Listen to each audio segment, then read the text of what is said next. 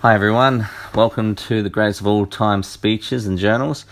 I am really excited to share this with you. It's something that I'm quite passionate about. I love speaking and hearing. I've spoken quite a bit over the years, just at different events, and I do get a buzz from it, but I get a great buzz also from listening to excellent speeches. And I find that speeches that have got good context, when there's something dramatic around them, really give power and rise to the message. And I want to focus on the principles that these people that are speaking, what they're trying to get across, what's their main angle. I'm not interested in trying to teach we can touch on that, but I'm not so focused on making sure that we learn about how to give good talks so much as I want to take in everything that's been said from great speeches of the past and any interesting journal entries and quotes as well. And so today I want to but want to read some of the things that William Wallace said. Now, William Wallace, we know, was made famous through the movie Braveheart with Mel Gibson's film in the 90s. One of my favorites, not overly correct so much as not so much factual, but still a great movie. And leads to the question of who was William Wallace really, and what did he have to say? Well, we know that he was involved in war and was interested in the rise of Scotland and its defence from England. We do know that to be true, and there's a lot of messages around it which I won't go into. I feel it's best just to read what he had to say and then try to break down why he was able to take such a stance. So, let's start with the speech to Robert the Bruce, who was a lord and was under English influence at the time. Now, he was of the opinion that, and told William Wallace that he was affecting the sovereignty of Scotland, to which William Wallace basically said the following, and here we go.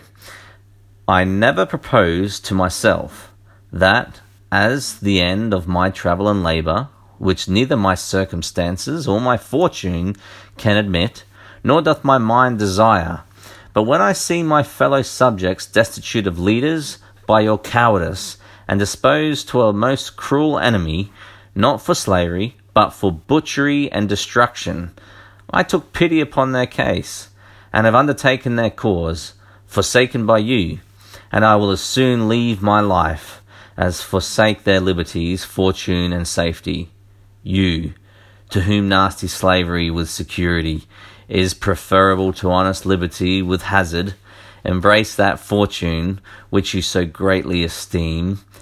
I shall freely and willingly die, though I had 1,000 lives, in the defence of my country, nor shall the love to my country leave me, before my life forsake me.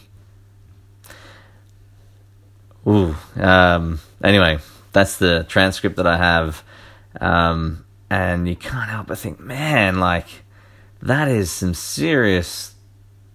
there's some serious principles in there.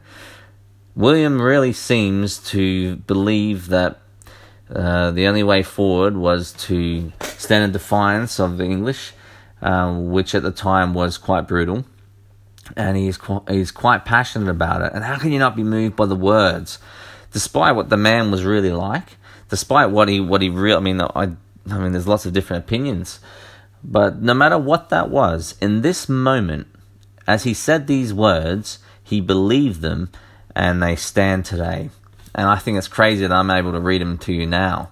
A couple other things he said. Now, when he was stood for his trial for being a traitor to England. He was quoted in the Lives of Scottish Worthies in 1831. This following speech, while he stood at his trial, he said, "I cannot be a traitor, for I owe him no allegiance. He is not my sovereign. He never received my homage. And whilst life is in this persecuted body, he never shall receive it. To the other points whereof I am accused, I freely confess them all. As governor of my country, I have been an enemy to its enemies. I have slain the English. I have mortally opposed the English king. I have stormed and taken the towns and castles which he unjustly claimed as his own. If I or my soldiers have plundered or done injury to the houses or ministers of religion, I repent me of my sin. But it is not of Edward of England I shall ask pardon. Oh man, you can't help but get goosebumps. Who stands like that? That's powerful stuff. People are always backing down, but he's not backing down. He's doubling down on his cause. And they're powerful words. And how did he get the strength? And what was the motivation between a man who would say he would lay down his life for such a thing? What was his driving force? There's a little bit of insight here, and I think this is probably one of the things that was picked up on the movie, and it was the theme of it. In fact, one of the main speeches, it was a climactic scene. He did say this. He said, "This is the truth I tell you. Of all things, freedom's most fine. Never submit to live, my son, in the bonds of slavery entwined." Which is William Wallace. It's under his uncle's Proverbs from Bowers' 1440s, as quoted in William Wallace, Guardian of Scotland in 1948 by Sir James Ferguson. That gives you some insight that the driving force was freedom. And freedom's an interesting thing, because with freedom comes bad and good, doesn't it? And I think that was his message. He would rather die. He would rather have liberties and things. He'd rather face the end of his life than see his freedoms taken from him. And he said that there. It's better to not. Freedom's most fine. It's better that than any kind of slavery entwined. So, in today's day and age, it's interesting. People seem to want to give up freedoms for security. Because, to know what's coming tomorrow and to know what you're going to get, I suppose that's a tempting thing to seek after. But William's message was, do not be tempted by it. Do not allow yourself to lose freedom, even if it's in the name of security. He wasn't. Whether he's a good man or not, that was his message.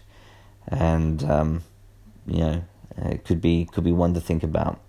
Alright guys, that's it for today's episode. I look forward to sharing some more with you shortly. Have a good where I am, in Australia, it's night time, so I'll say good night. Otherwise, it may be good morning for someone else. I look forward to sharing some more soon. Bye.